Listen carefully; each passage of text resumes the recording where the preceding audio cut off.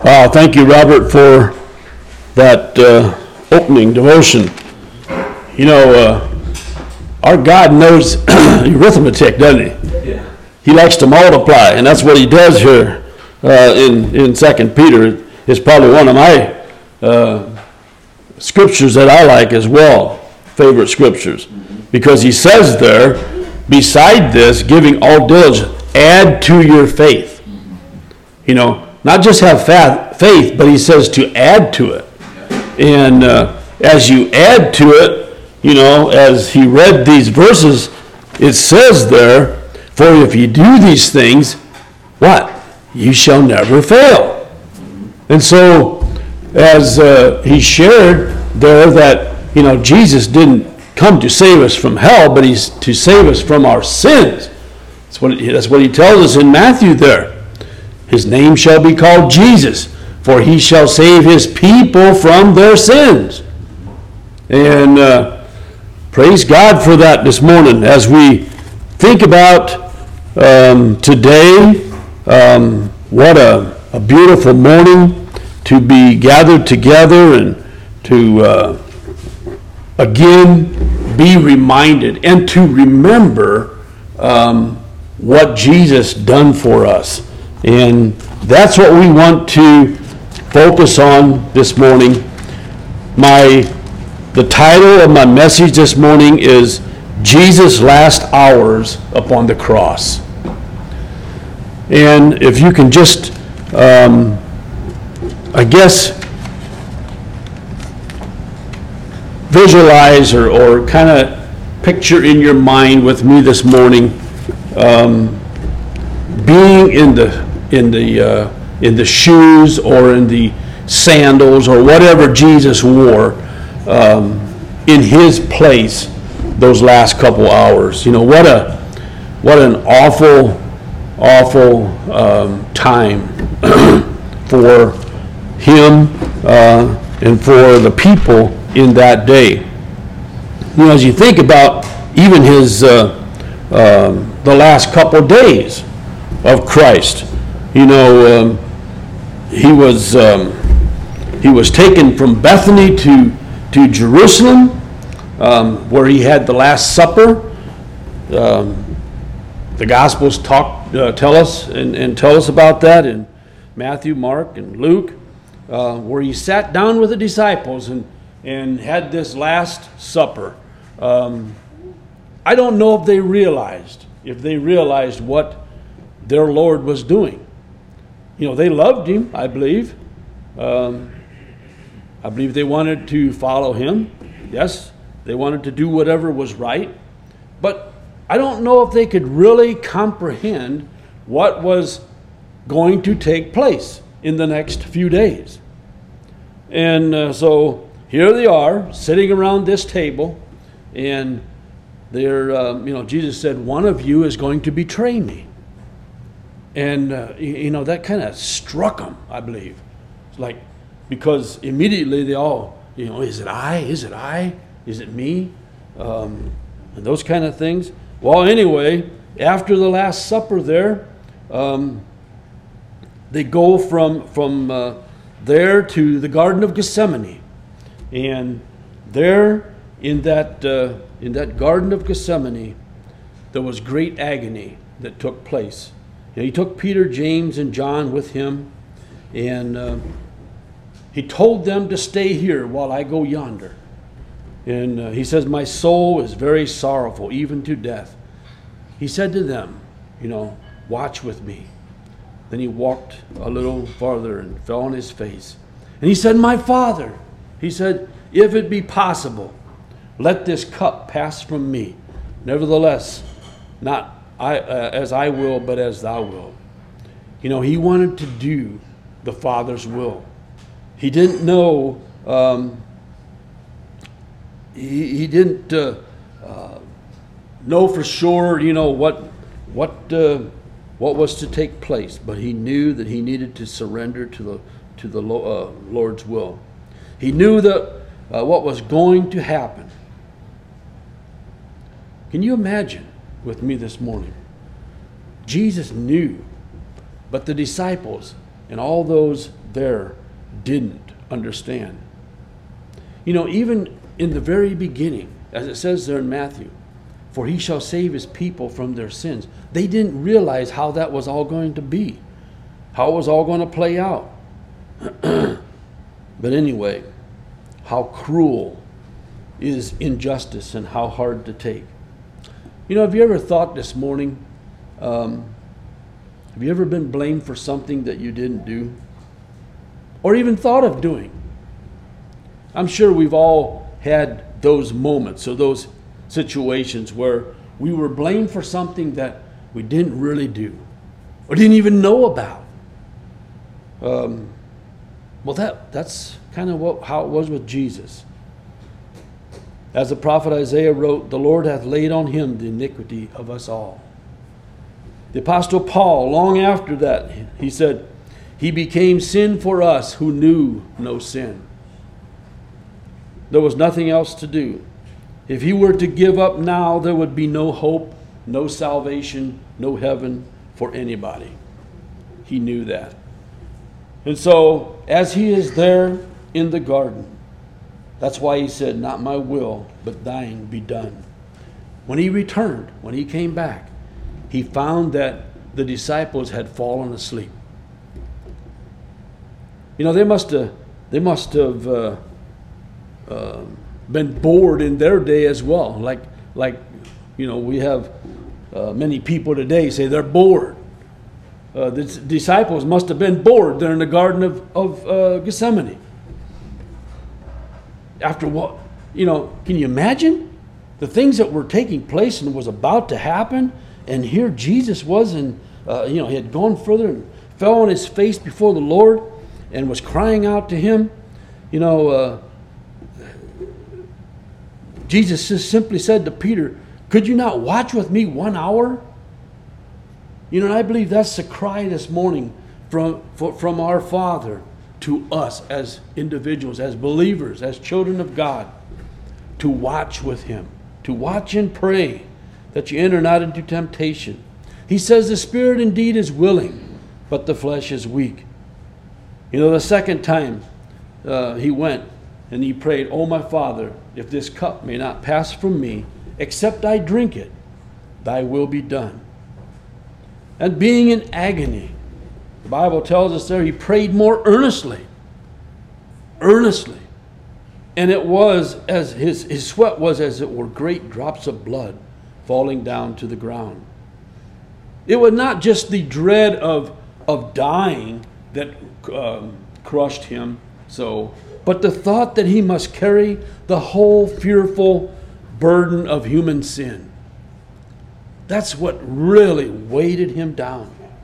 It was an awful night. You know, there was no rest. There was no sleep for our Lord. And there he was, you know, in that garden. Anyway, from the garden then, he was taken to, from Gethsemane to the palace of the high priest. As he says there in Matthew chapter 26, verse 57, he says, and they said, and they that had laid hold on Jesus led him away. This is after his arrest there in Gethsemane. They led him away to Caiaphas, the high priest, where the scribes and the elders were assembled. They took him there to be arrested, to be condemned, to be, you know, the thing put upon him. And then from the palace of Caiaphas to Pontius Pilate's judgment hall. What an awful time. You know, he's being led like an animal, you know, like a criminal. And he didn't even do nothing. He came as, you know, to be Lord of their lives and to save them from their sins and to help them and to show them a better way. And yet they treated him like a criminal. And here he was before Pontius Pilate in the judgment hall. And we know there what Pilate struggled with. He struggled tremendously with knowing what to do.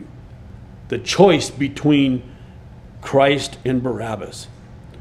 He says in chapter 27 there, he says unto them, what shall I then do with Jesus, which is called Christ? They all say unto him, let him be crucified. And remember, he didn't even do nothing. And so,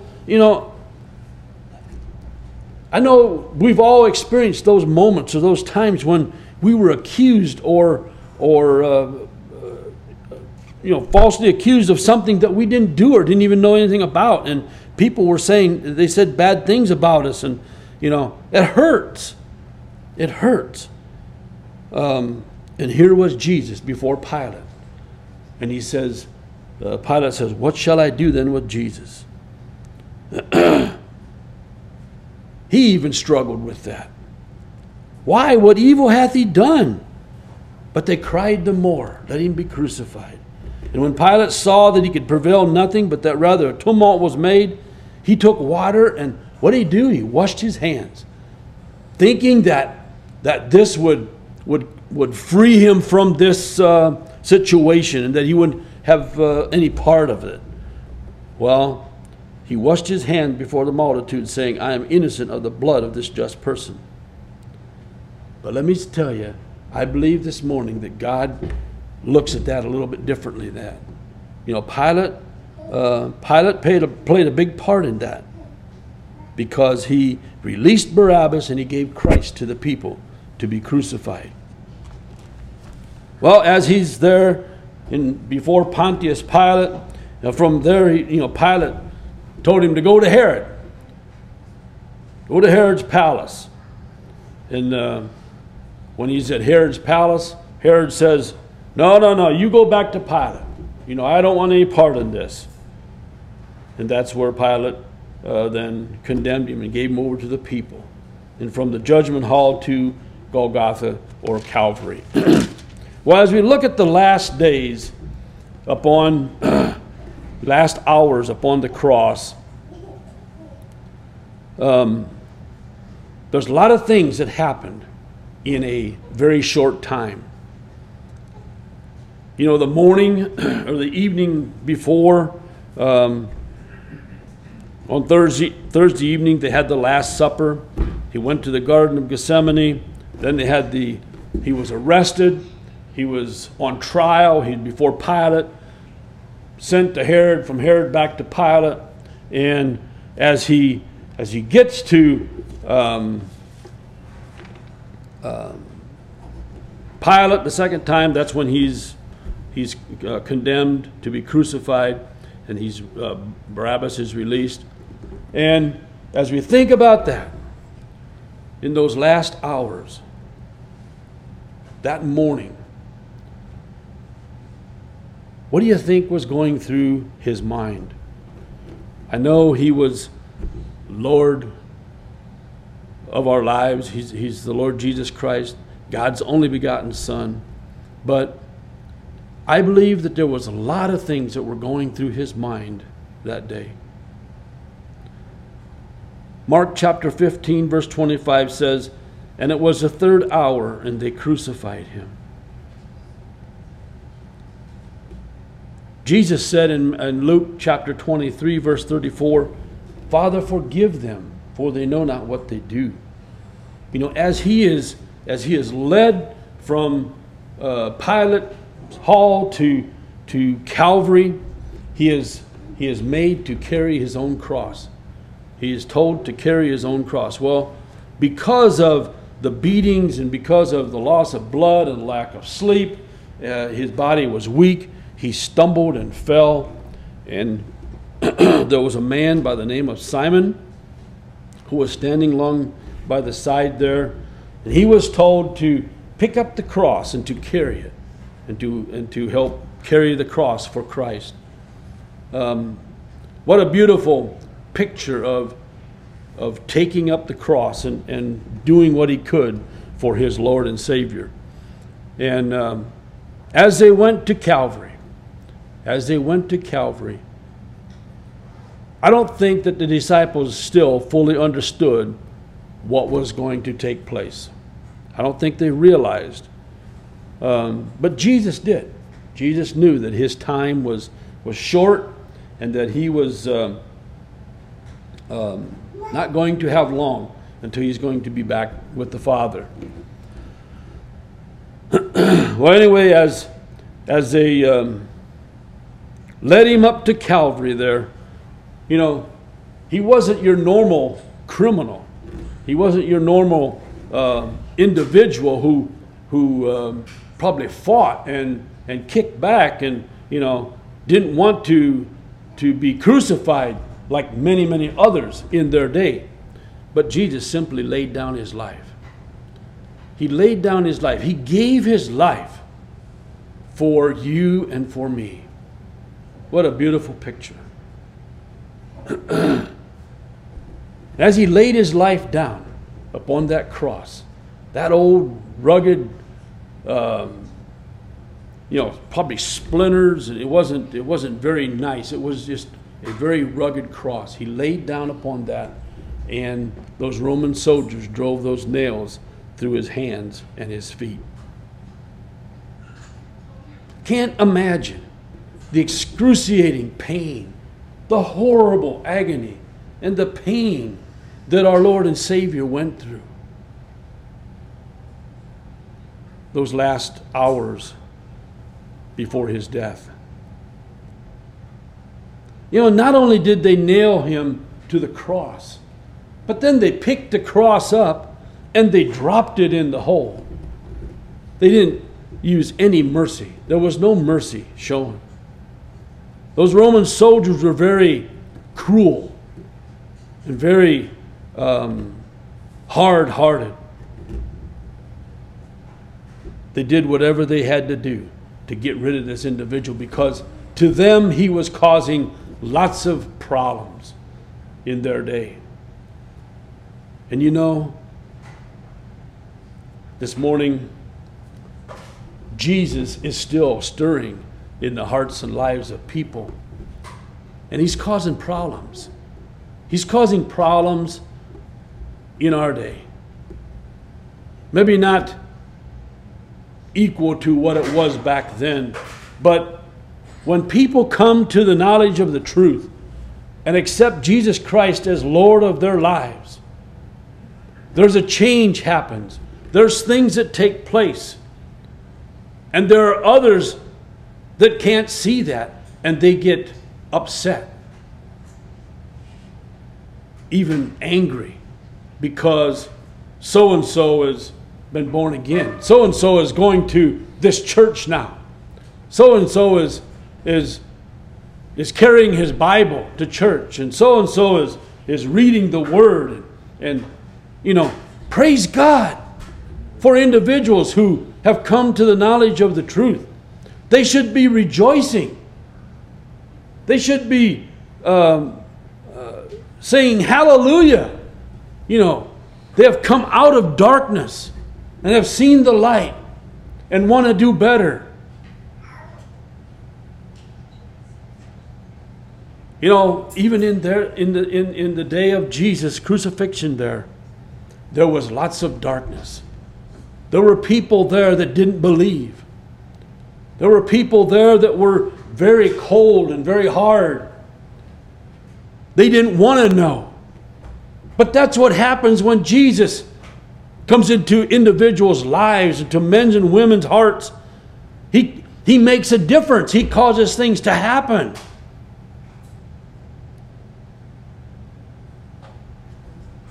That's why he went to the cross for. That's why he died for. He died for your sins and mine. As he's nailed to the cross and dropped in the hole, Mark chapter 15 verse 24 says, the soldiers parted his garments, casting lots upon them. And you know what? It says there, it says what every man should take. Can you imagine? Their mind was so far from the truth. They were so concerned about getting rid of this individual and taking whatever they could from him. The Bible says there that what every man should take. they wanted to take it. You know, and I believe today that there's individuals that have that same mindset. You know, if I come to Jesus, if I accept Jesus, and if I do this and do that, well, what's in it for me? What can I take from this? It's not what we can take from this. It's what Jesus has done for us.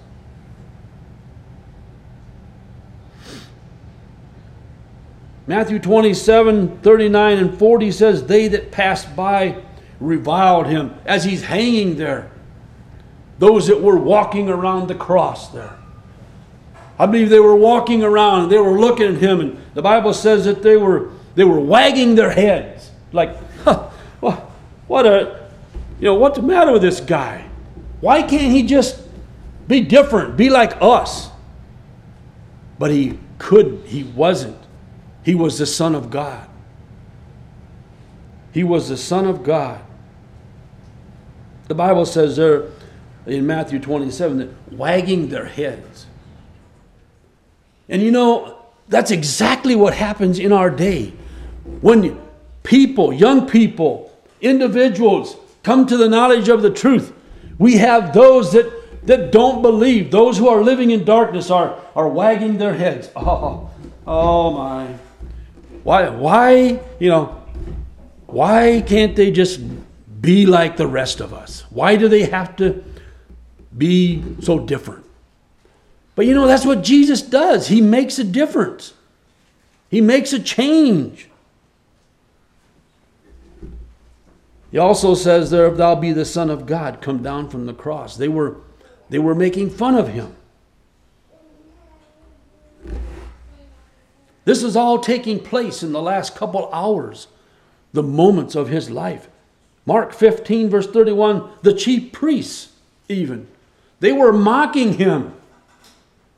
They said, oh, he saved others. Let him save himself. Himself he cannot save. They were making fun of it. I believe this morning, without a shadow of a doubt, that Jesus Christ could have came down from that cross and dispersed those people like ants. But he didn't. He was doing the will of the Father. God, his only begotten Son. He was doing what God wanted him to do. Why? Because of the sins of the people. For your sins and for mine. Luke 23 verse 39. As he's hanging there, gasping for breath. One of the malefactors in verse 39 of chapter 23 railed on him, saying, if thou be the Christ, save thyself and us. Why can't you do that? Probably that's what he's thinking. You know, if you're God's Son, you could save us from this horrible moment. But the next verse goes on and says, the other answering rebuked him, saying, Lord, remember me when thou comest into thy kingdom. This is taking place in the last moments of Jesus' life. And then in verse 33, Jesus said unto him, today thou shalt be with me in paradise. The one who rebuked the other one. That individual seen the light, and there was compassion. There was love there, I believe. He wanted to do what was right. And that's what Jesus does. As he's hanging there on the cross, John chapter 19, verses 26 and 27, Jesus saith unto his mother, Woman, behold thy son. Referring to John. I believe as Jesus looked down from that cross, and as he looked into the face of his mother, he said, Behold thy son. Take care of him. Love him. Help him. Show him the way. And then to his disciple, as he looked into the face of John, He said, behold thy mother. And I believe that's the cry from our Lord and Savior to each one of us. To care for our brother. To care for our sister. For our mother. For our father. To love them. That's the cry that came from Jesus. It's almost over. It's in from the 6th hour to the 9th hour here now, and in these last few things that have taken place in chapter 27 of Matthew, verse 46. What did Jesus do after all these things that we had just talked about? He says, my God, why hast thou forsaken me? I believe there was a moment there. In history when Jesus was hanging on that cross that God simply couldn't bear to see what was taking place. And Christ felt that. He felt that forsaken moment. Verse 28 of chapter 19, after this, Jesus, knowing that all things were now accomplished, he knew that everything was that needed to be done had taken place up until the very last moment. He said, I thirst. And when they heard that, verse 30 says, Jesus had received the vinegar, said, it is finished. It is finished. He bowed his head and gave up the ghost. Luke records it this way and says, Father, into thy hands I commend my spirit. But that wasn't the end. That wasn't the end, brothers and sisters.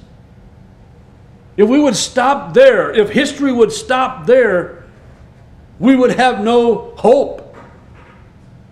No future. But it goes on to tell us in Matthew chapter 27 there, verse 51, of the great earthquake. And I believe this morning that was an earthquake like no other earthquake has ever been. Because the people were scared. They were frightened. And at the very moment of the earthquake, there was a rending that took place in the veil of the temple that was torn from top to bottom. And mind you this morning, that veil was made in such a way that it couldn't be cut or torn or pulled apart. They used, one commentary writing that I read says that they used oxen to test it and to make sure that this curtain was strong, because it separated them from the Holy of Holies. And to make sure that nothing would tear this curtain or ruin it or happen, that people could get in there. But at the moment that Jesus Christ hung his head, gave up the ghost, said, it is finished, is when there was a great earthquake and the tearing of this temple veil from top to bottom. That's our God. That's the greatness of our God. And it doesn't stop there. It says that the opening of the graves in the very next verse came out of the graves. People rose from the dead. And then we have the confession of the centurion in verse 54, where he simply sat there in awe, I believe, as he looked at the Savior whom he had helped to crucify. Probably held the nail to allow those Roman soldiers to drive it through his feet. He says, truly this was the Son of God.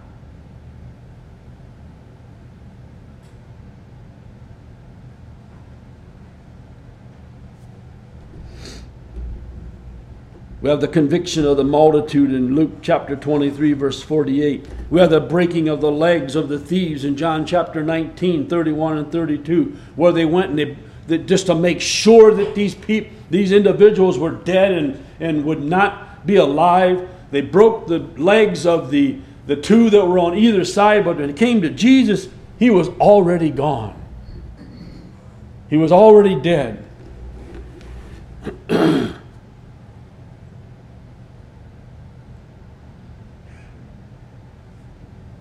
Just to make sure, they took a spear and pierced it into the side of Jesus, piercing his side.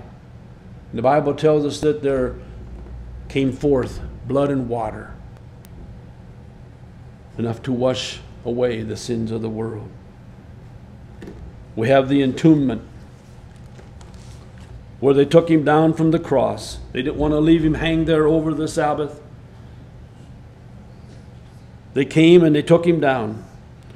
And to make sure that when they took him down, they said, "Sir, we remember that deceiver said." They still called him deceiver. They didn't call him Savior, they called him deceiver. While he was yet alive, after 3 days I will rise again. See, they still couldn't comprehend that or understand that. But these soldiers, these ones who were in charge, they commanded therefore that the sepulchre be made sure until the third day, lest his disciples come and take him away and steal him away and say that he is risen from the dead. They didn't want that to happen. They want to make sure that this Jesus was gone and dead, not to have anything left of him. Even Pilate said unto them, "Ye have a watch. Go your way. Make it as sure as you can. Don't leave anything undone.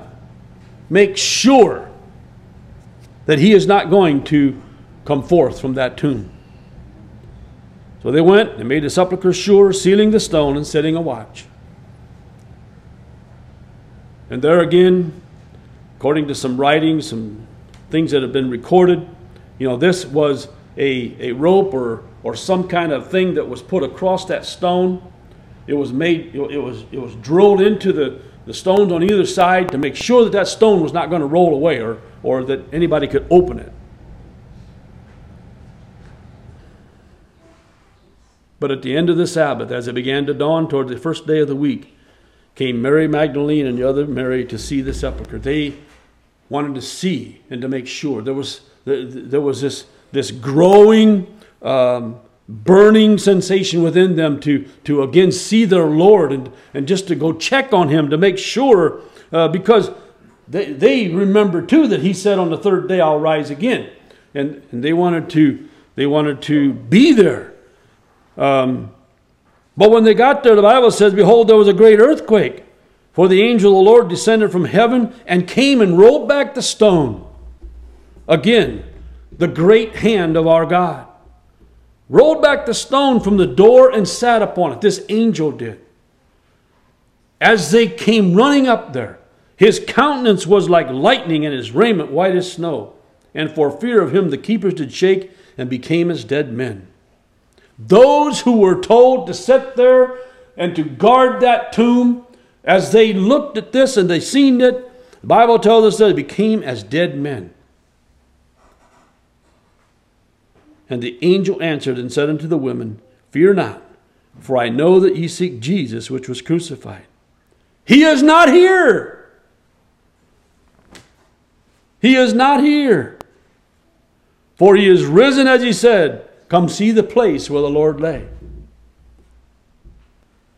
Brothers and sisters, this morning, Jesus is not in the tomb. He is risen. And he's seated at the right hand of God this morning, interceding for us, you and I. And he's doing what he was sent to do, and that is to save the people from their sins. That's the greatest accomplishment, the greatest mission that has ever been done. And this morning, he is still doing that.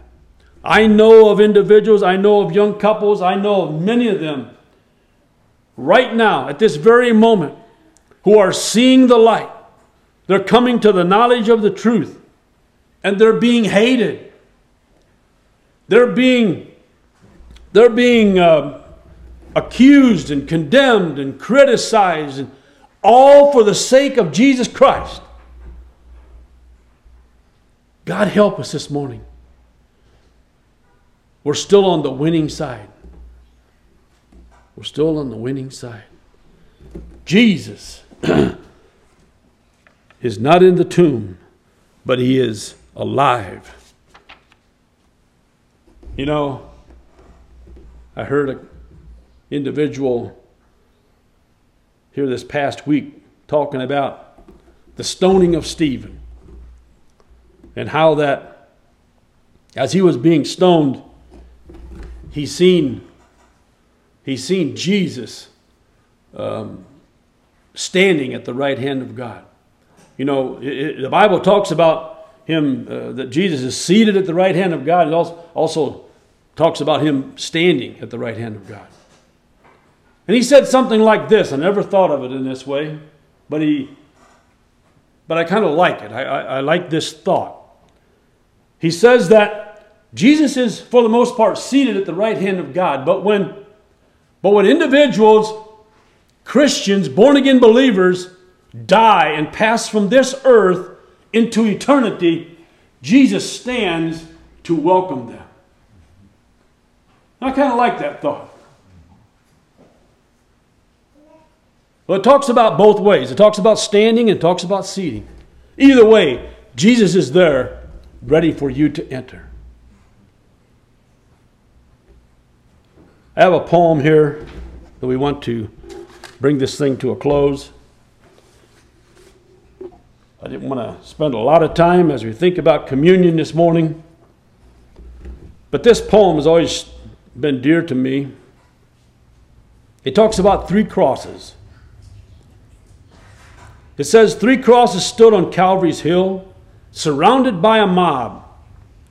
2 crosses bore 2 dying thieves, and 1 the Lamb of God. 2 crosses bore 2 dying thieves who justly suffered shame. The 1 cross bore God's sacrifice, the Lamb for sinners slain. 1 thief received the dying Lamb, repented of his sin. The other thief refused to hear and did not enter in. Praise God for the cross. You know, it costs more to redeem us than to create us. In creation, there was but the speaking of the word when God spoke things into existence. In redeeming us, there was a shedding of blood. There was a cost involved. And may I say this morning, those who come to the knowledge of the truth, accept Jesus Christ as Lord of their lives, there's a cost. There's a cost. But it's a cost that will take us to eternity, throughout heaven, throughout eternity and forever and forever. And so this morning, as we think about being together here, in sharing together in the emblems of the things that he had told us, this do in remembrance of me. That's what we want to do as we partake of the bread and the cup, typifying his body, broken body, and his shed blood. And we want to do that this morning. As we're together here, we're glad for Mel and Marie to be back with us in our midst. We could all be together here, looking forward to our fellowship time afterward. But praise God this morning for the opportunity of again